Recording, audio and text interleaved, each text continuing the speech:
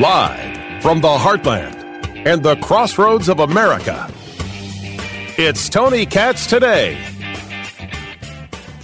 The border is the biggest story in America. And how we have been covering it, the extent to which we've been covering it, the engagement that we've been giving it isn't enough. And yet it's far more than the vast majority of people in any level of media out there. We have talked more about the border, engaged more about the border, recognized the multiple facets of the border better than the rest. And everybody needs to come around to this. What's amazing is it is starting to happen. Not movement, not changes. Some people are still wholly political and completely intransigent. But as a subject, one that actually makes a difference in the 2024 election, oh yeah, it's officially here. Tony Katz Today. Good to be with you.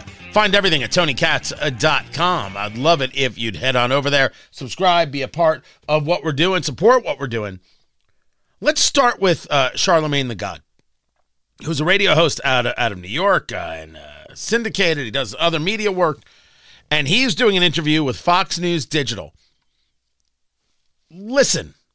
I have the privilege, man, of doing morning radio and speaking to working class people every single day. I have the privilege of being involved in my community from New York to New Jersey to South Carolina, where I get to look people in the eyes and have real conversations with them, and people are really concerned about this issue. Like I honestly have never spoken to as many people who are concerned about the migrant issue as I have over the past year. And I mean, I've heard everything from the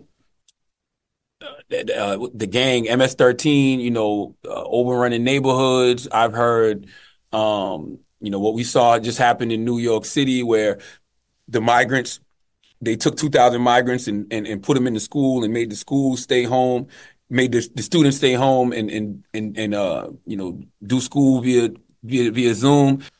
Now, he's discussing an issue about migrants. I need you to put that to the side, because that's actually a different conversation than the border. Yes, they connect, but how people see it is different. And if you don't know the story about the high schools, James Madison High School, you have these illegal immigrants and others staying in a field in New York, right? Kids, sorry, you can't play soccer here. We're going to put these people here because Texas sent them. The people coming across the border, being invited across the border, lying about asylum, they're not coming to Texas. They're coming to America. So New York, you're going to get your share. In Chicago, you're going to get your share. Martha's Vineyard, you're going to get your share, etc. So they don't have a place for them. They're overrun in New York, this sanctuary city. So they get put in a field, but the weather got too cold. So sorry, James Madison High School, you have to engage class via Zoom. We're going to take these people here illegally, and we are going to put them in the school. And when it gets too cold again, it'll happen again. So that's what he's talking about. But I need you to put the conversation about migrant to the side just for a moment. Remind me to get back to it. Let's talk about the actual border and the failures that have taken place under Secretary Alejandro Mayorkas. When he says we need congressional action, I don't disagree with him. We do need congressional action, and we don't have it. But this is not to say that the actions taken by Alejandro Mayorkas are acceptable. They are not. They have allowed for more people to come through. It has been, while he's down there often talking to Border Patrol, it seems that it's a nonstop fight against Border Patrol. And at the second hearing today about his possible impeachment, Representative Benny Thompson, the same Benny Thompson who led the January 6th nonsense inquiry, stated this. I wish my Republican colleagues would engage the Secretary to provide the department the funding it needs, but they have refused. I look forward to continuing to work with Secretary Mayorkas on critical Homeland Security issues facing the country and commend him for his unwavering commitment to duty, even in the face of this sham impeachment. Anytime the political right is involved in anything, it's a sham. His devotion to duty, what possibly are we discussing here? The border is far worse. The situation is far worse. The amount of contacts that Border Patrol is making is through the roof. There are areas where they are outnumbered 200-1, and there is no end in sight. Yes, you had Antony Blinken actually going to Mexico to beg for help, and that's how the trains got slowed down or shut down, where people were coming over by the thousands. Border Patrol is worked to the bone. The morale is low. They're just waiting for retirement. You're offering bonuses now to get people. Makes perfect sense. I don't have any issue with bonuses. It's very hard to get people when you won't let them do their job. And that goes back to Mayorkas as an appendage of the Biden administration. That is what cannot be denied. This is the conversation that we should be having. Instead, we get Vice President Kamala Harris on The View talking nonsense. First of all, everyone knows our immigration system is broken. Right. Okay. The first bill that we dropped, the first bill that we offered right after inauguration was to fix the immigration system. A comprehensive plan to deal with the immigration system. Do you think they've taken it up? No. We want solutions. The solutions are at hand. But frankly, we're in an election year. And the folks who want to return Donald Trump to the White House would prefer to talk about a broken immigration system instead of focusing on the solutions that are at hand. Say at hand one more time. Tell me the solutions are at hand one more time. The Republicans will say, we've got, what is it, House Bill 2? 1002? We're ready to go. Oh no, that bill's racist, Republicans. We have enough blame to go around in both parties. The failures are epic, but utilizing empty platitudes like this provides no value whatsoever. Absolutely none. Yet that's all we get from this administration. Anybody who says comprehensive immigration reform is talking out their butt. They have no idea what they're talking about. It is just a catchphrase. But catchphrases are where it's at. And the administration is using many of them. When Karine Jean-Pierre is questioned by reporters because she's lying about where Republicans are regarding Border Patrol agents, getting rid of Border Patrol agents, defunding Border Patrol agents, you know what she says? We like the lie. Thank you, Karine. Why are you repeating this false claim that Republicans voted to reduce the number of Border Patrol agents, even though the Washington Post gave the administration 3 Pinocchios for that? So we don't believe it's a false claim. Our statements were very direct here. Last year, House GOP voted, and not only did they vote for it, but they touted their Limit, Save, Grow Act. That's the act. Well, limit, and they vowed that it would never affect Border Patrol. They voted for and touted it, right? This is an act. And this would have forced the elimination of 2,000 Border Patrol agents. That's what this act that they touted, that they voted for in the House. So that was their proposal, and that was what they voted for back in May. The reporters are saying that's not what's in the proposal. It's not what Republicans are saying. And Karine Jean-Pierre is like, no, that's it. Lying. It's a flat out lie. And she's like, yeah, I'm cool with that. I'm down with that. Here, let me read from my binder because I have no ability or capacity to do this job, which she doesn't, by the way.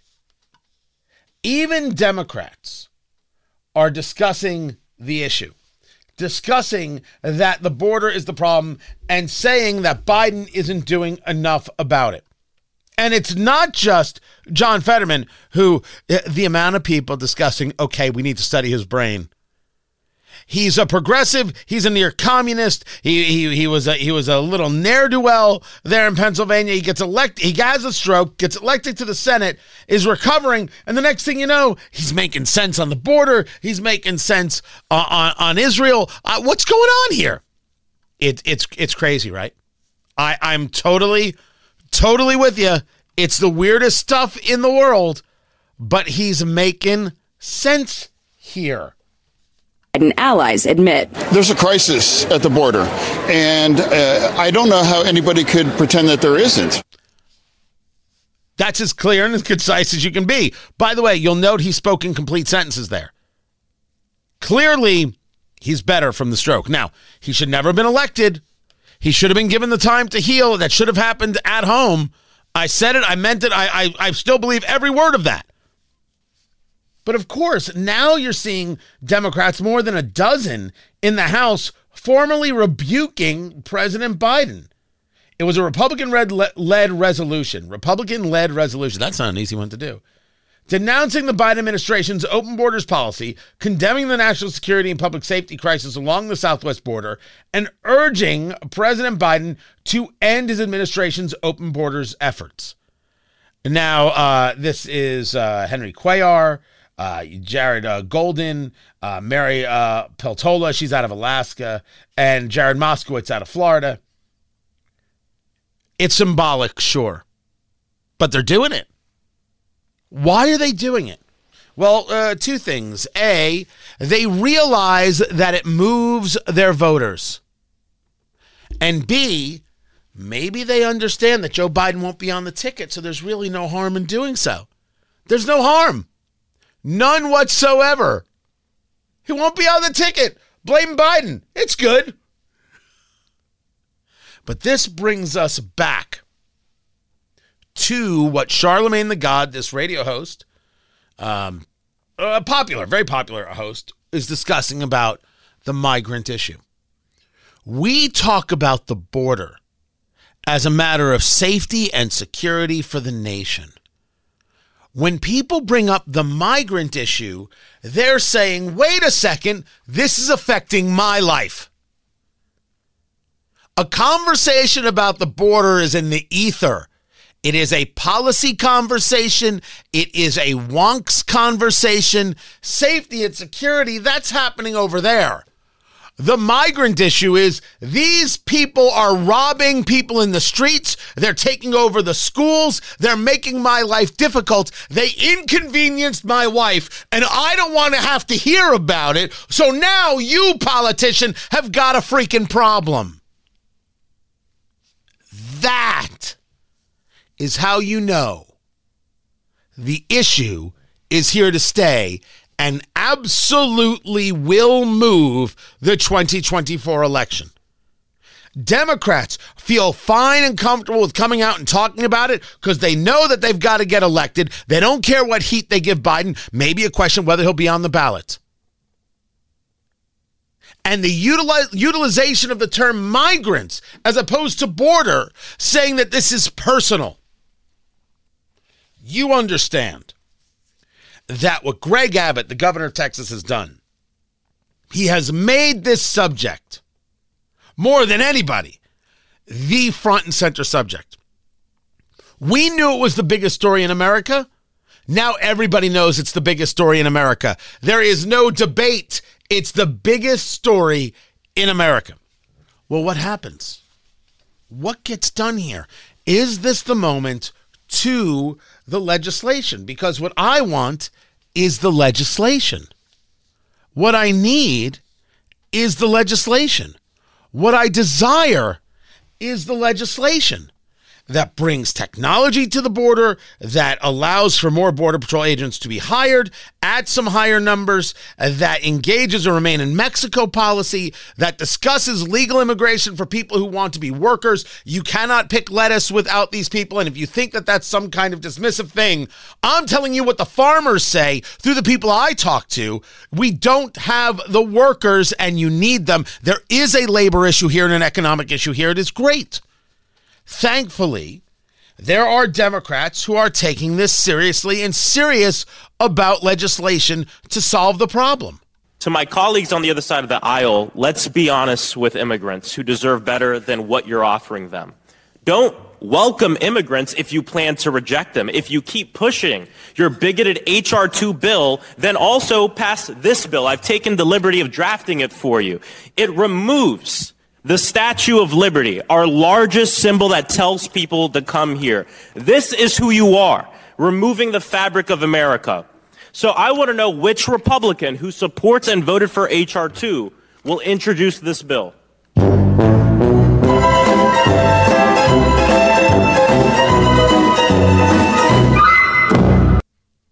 This is the kind of seriousness we're going to get from the Democratic Party? Fat, drunk, and stupid is no way to go through life, son.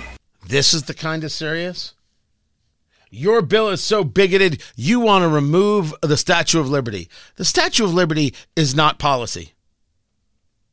Colossus, the Emma Lazarus poem, which is at the bottom of the statue, is not policy. Give me, it's the new Colossus. I always say Colossus, the new Colossus. Give me your tired, your poor, your huddled masses yearning to breathe free, and it's breathe free, not be free. That is not policy, Congressman. That's Max Frost out of Florida, who's taking it on the chin for this. He actually had someone standing behind him with a poster of the Statue of Liberty, and then they flipped the page, and all of a sudden the statue was gone. OMG. Are you kidding me right now? It just disappeared. Oh, God! True story. A vicious mother, isn't he? Well, he's not very nice. You either want to solve the problem at the border or you don't. You either want to engage in legislation or you don't. And if Democrats want to be unserious about this, protecting Alejandro Mayorkas, the Secretary of Homeland Security, and engaging in ridiculous stunts like this, go ahead. Go ahead. Meanwhile, people feel affected personally, and they're not going to vote for the people who aren't taking care of them and protecting them and their kids and their jobs and their businesses personally. It's the biggest story in America, and there are people on the left who still want to pretend there's nothing to see here. Okay, people, move along. There's nothing to see here. Yeah, those days are over. There's plenty to see here. This is Tony Katz Today.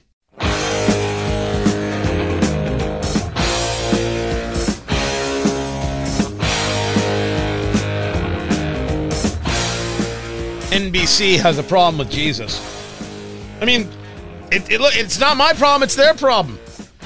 You've got the quarterback for the Texans, the Houston Texans, C.J. Stroud, who has come on, clearly Rookie of the Year. Tony Katz Today. Good to be with you. He's throwing crazy right now, and he's a religious cat. He mentions Jesus quite a bit. He talks about his religion quite a bit. And in an interview after the game with NBC, here's what they posted. This moment mean? I mean, it's been amazing being in this city for as short as I've been, but the love that I've got, I've really just been doing it for Houston, man. People back home, I'm blessed enough to be in the position I am and blessed enough to be playing at a high level right now, and we got to just keep it going. That's how NBC put it on Twitter. That's not what got said. First and foremost, I just want to give all glory and praise to my Lord and Savior, Jesus Christ. I mean, it's been amazing being... You didn't think mentioning, giving praise to his Lord and Savior was worthy? You edited it for time? Oh, come now. NBC, you did it on purpose.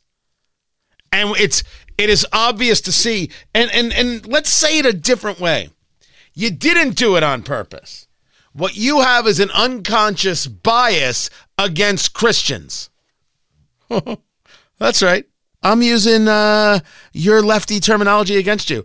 And it feels pretty good. Feels pretty good indeed.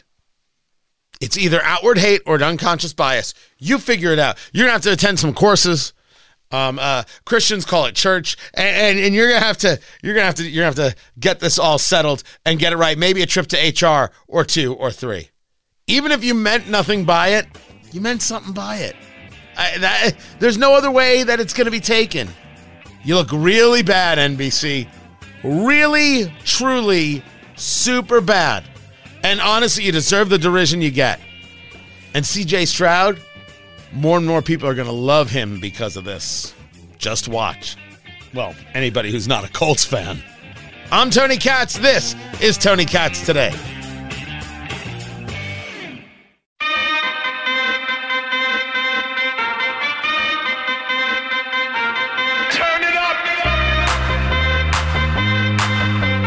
Pascal Siakam. It is the trade, people. And it's not just a trade. It's a big trade. The Pacers engaged in a 3-team deal to get Pascal Siakam from the Raptors, sending Bruce Brown, a couple others, and first-round picks. 2 first-round picks in 2024 and a first-round pick in 2026. For a guy who's at the end of a 4-year, $137 million deal, which is going to have to get redone. And this move is getting nothing but this. People are happy in Indiana. Tony Katz Today. Good to be with you, JMV. He is the voice of sports in Indiana. Joins us right now to break this down. I think there were questions about what the Pacers were going to do with trade deadlines, with thinking about the future. Certainly they had the draft picks and some levels of cap space to do it. But was this on the radar, this Pascal Siakam from the Raptors, and your take on it? Yeah, it was on the radar. And really part of the radar was Tyrese Halliburton, who had conversations about Pascal Siakam with Pascal Siakam about what he has envisioned for this place and how he would like for him to come here and play, and then obviously be extended and continue to play. Pacers actually, Tony, looked at both Pascal Siakam and OG Anunoby at the time when they were both still in Toronto. They just didn't want to give up as much as it was going to take to get them both. So they end up with Siakam, who is on the underside there of 30, who is one of the better scorers in the NBA, 22-plus points per game, and exactly what they've been looking for in a forward to be, alongside Miles, to be somebody that can take some of the scoring pressure off of Tyrese Halliburton, gives them another really good player. And to answer your question, I would not have been on board because I did not want Benedict Mathurin to be traded. I didn't want Mathurin going anywhere. It would have been kicking and screaming probably with Jarris Walker, but I probably would have done that. But the fact the Pacers were able to keep Mathurin, Walker, whom we haven't seen as a rookie very much at all, and then Andrew Nembhard, who, by the way, is a native of Canada and would have been somebody Toronto would have been asking about. The fact that you're able to do that, and then you succumb with Jordan Nwora and Bruce Brown and these 3 first-rounders that we like to reference this all the time, and I get sick of hearing about draft capital. I thought this was an absolute no-brainer. Now, granted, you want to make sure that you keep him around here for a while. You don't want this to be a rental, but from the sounds of it, it seems like that there was – I don't know if there's a gentleman's agreement, probably not, right? But on the other hand, it sounds like that Siakam is cool with coming back here, given what he expects to be a part of here in Indiana. So I was absolutely on board. Talking to JMV, he is the voice of sports in Indiana. What does it do for the team? Immediate impact, long-term impact? Both, I think. Now, some would suggest, well, he's around 30 and he's just going to get worse. I don't know if you view this like an NFL running back, Tony, whatsoever. They're aggressive. They go out and get somebody that can score, somebody that is a threat. You can send guys back to maybe naturally guarding guys. Like, give me a great example. Bruce Brown is 6'3". He's not going to be, matched up with Lauri Markkanen, who is 7 feet tall anymore, right? I mean, you get somebody that is more apt and has the capability of guarding more. So I think the only skepticism that I have seen so far would be from, and really it's odd, because the Pacers are going to have his bird rights, which is they're going to give them the opportunity to match anybody's offer and give him the highest offer. So right there, the leverage would seem that he would come back if he has any success whatsoever and gets the amount of money that he wants. Now, the only skepticism I have seen is, will the Pacers want to pay him that amount of money, which I think ultimately when he's well past 30 will end up being like $50 million a year. Will they want to do that? Will his numbers match up to that in years down the road. So it is certainly more in the now. It's being aggressive in the now, but you can't eyeball the future. I just don't happen to think this guy's going to fall off any considerable cliff anytime soon. And I love the fact that the Pacers are aggressive. And you know what, Tony? It wouldn't be so bad if that rubbed off on the Colts.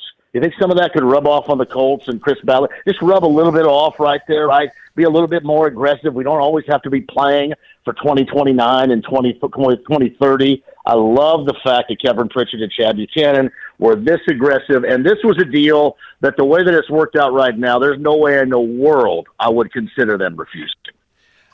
First things first, I think the Colts have other things they're dealing with, like the health of their owner, and they ain't thinking about nothing else. And that is a story we will eventually talk about, you and I, because there's a whole bunch there that leads to a whole bunch in other places.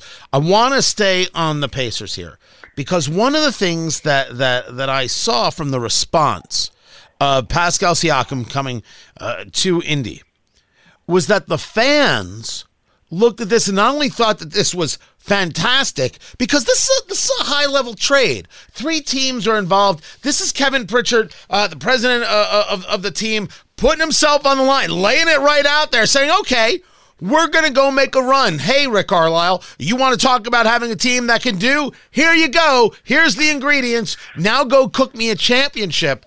The fan base looks at this and says, this is going to attract people to Indiana. Sure. I mean players. I'm talking about attracting players to Indiana. Yeah, well, in the player side of things, I'll get to in a second, but, Indiana's not this destination or location NBA-wise, or never been thought about. No mountains, no oceans, none of that. But when you can have a player of the caliber, the elite level caliber, that makes everybody around him better, which we have plenty of evidence of so far around here, and then you get other players that want to play with him. You get players that want to be a part of that.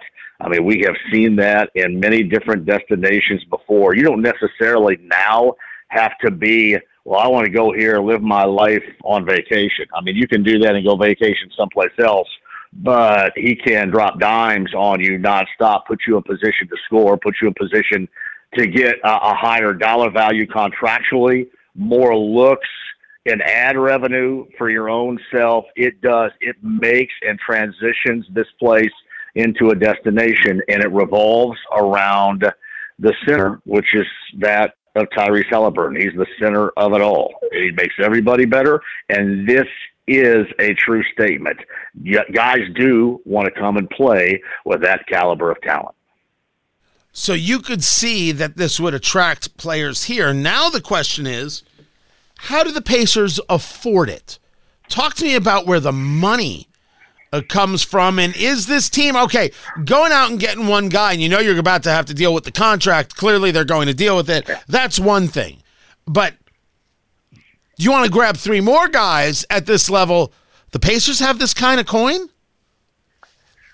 Well, and they've positioned themselves with, the salary cap and having money under the salary cap, because clearly, there's never been any indication. There's always been no way that they want to go into the league's luxury tax. Very few do. The Pacers certainly would be one of those that do not. However, they position themselves, Tony, not just in making this type of deal, but if they wanted to, honestly, they could still do something of major proportions prior to the February trade deadline to make themselves better right now, and to also have an eyeball on the future. They have Buddy Hield, whom I like a great deal, right? But he's got an expiring contract. Obi Toppin, whom I like a great deal, but he's got an expiring contract. And one of the things that Siakam does is it's going to squeeze out some playing time for some guys. Jalen Smith, expiring contract. He's going to become a free agent. He's been in the starting lineup. Clearly now he's going to go to the bench, and then maybe Isaiah Jackson's minutes get pushed back. What happens to Obi Toppin? There are going to be some playing time adjustments made here across the board. However, they still have the flexibility prior to the trade deadline to do something because of the expiring contracts. Think about it. Phoenix basically gave Jalen Smith away in a song, and the Pacers can reap the benefits of it with his play on the floor, or maybe with an expiring contract, or using him as something involved in a trade. Buddy Hield's expiring contract Maybe he's tradable. Obi Toppin, the same thing, a one-year deal. Really, you look at this deal with Siakam, the centerpiece of it is the fact that they went out. They had to pay somebody in the offseason. They brought in Bruce Brown. They got Bruce Brown paid, which I'm sure he loves, but it also gave them the flexibility ultimately to make that deal for Siakam. And that's how it's working right now. They're always leaving themselves, at least at this point, to me, a considerable exit strategy, whereas a lot of other teams don't. And we'll see how this plays out. But you get all this together, Tony. The moral of the story is, and at some point you got to do something with it. And this is their first really big swing with it, and I like it. We talk about some of these players that might be moving and things that could change. Now let's take it from the top. Let's talk about Rick Carlisle, the coach. Let's talk about Kevin Pritchard. Because when I say Pritchard put it out there, he did. But Rick Carlisle now has no excuses. You have got a team that can play. You have a team that can be exciting before this. Now this is the Pacers organization saying, we expect wins. We expect playoffs. We expect more. Rick Carlisle up to this challenge? Expectations. Rick Carlisle came on my show a year ago, October, right before the start of the season. Talked glowingly about the roster that he had, but say, hey, this is going to be a bumpy ride. There's going to be some moments where we're going to lose and this product doesn't look good and you're going to feel like it's not going in the right direction. He was cushioning the blow, and everybody understood that. But you're absolutely right now. There's no more cushioning the blow. The expectations are ramped up greatly moving forward. This year, obviously you keep Siakam around next year. So, yeah, this is just what they've done with a reboot, but they have expedited the reboot. Normally, like I'll give you a great example, Philadelphia's process took about 10 years. It was like the better part of a decade before they finally became what they are right now and still kind of knocking on the door, still on the fringe.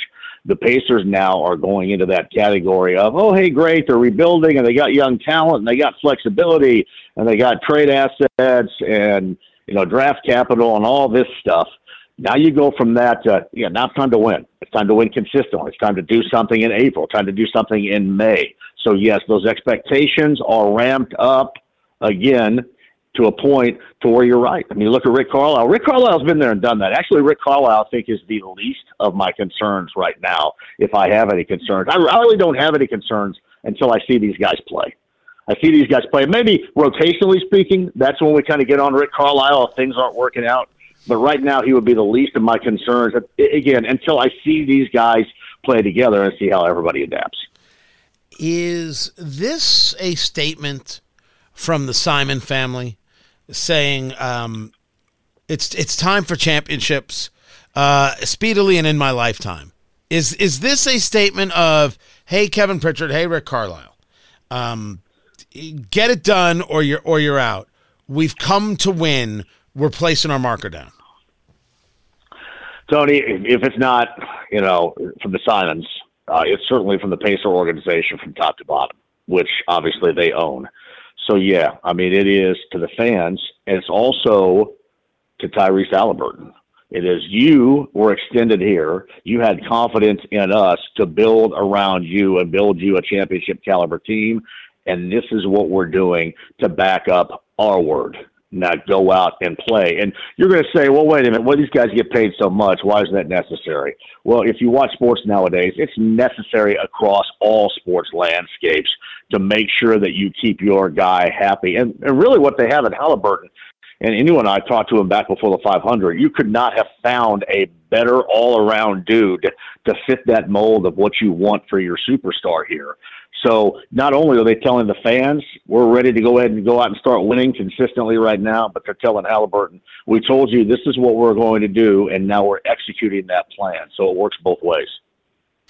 JMV, the voice of sports in Indiana, on a scale of 1 to 10, rate this deal. 1 being the worst, 10 being you're a happy guy.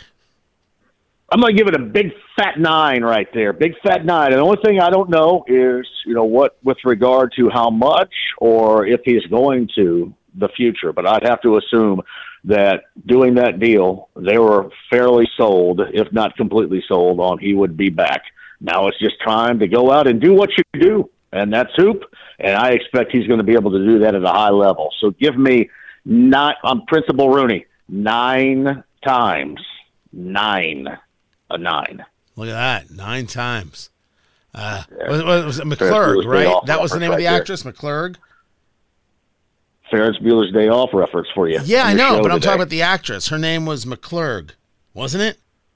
Edie McClurg. There it is. Yes, Edie McClurg. And then I believe Jeffrey Jones, who had some issues post-career of Ferris Bueller's Day Off.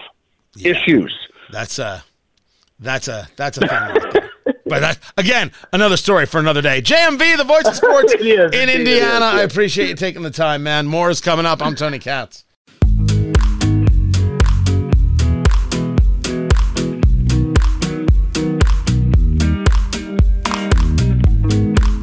In Russia, they have taken to the streets 10,000 people strong, clashing with riot police. What are they doing? Protesting the war in Ukraine. Tony Katz today. They're in the rural town of Baymak, or is it Baymak? Baymak. They had started because an anti-war activist was jailed. People get killed in Russia all the time. Found on the side of the road. They fell out of a window. Putin is killing political enemies left and right is what has happened. And the people, they're aware of it, so they're really taking their life into their hands when they're doing this. But 10,000 people taking to the streets, engaged in these protests, riot police pushing them back. There's a speechwriter, as the Daily Mail reports it, who stated this is how the Soviet Union collapsed. So therefore, the plan is not to have the collapse and to bring force against people who may be rioting and want an end to the war and want an end to the political killings, etc. Well, I expect more people to get killed. Don't get me wrong. I do expect it. It is Vladimir Putin's Russia. But anytime there is destabilization in Russia, this is good for the rest of us. Give Putin more to think about, more to do, more resources to be wasted. I am definitely down with that. But these people are going to pay with their lives. And then they must know it at this stage. This is Tony Katz Today.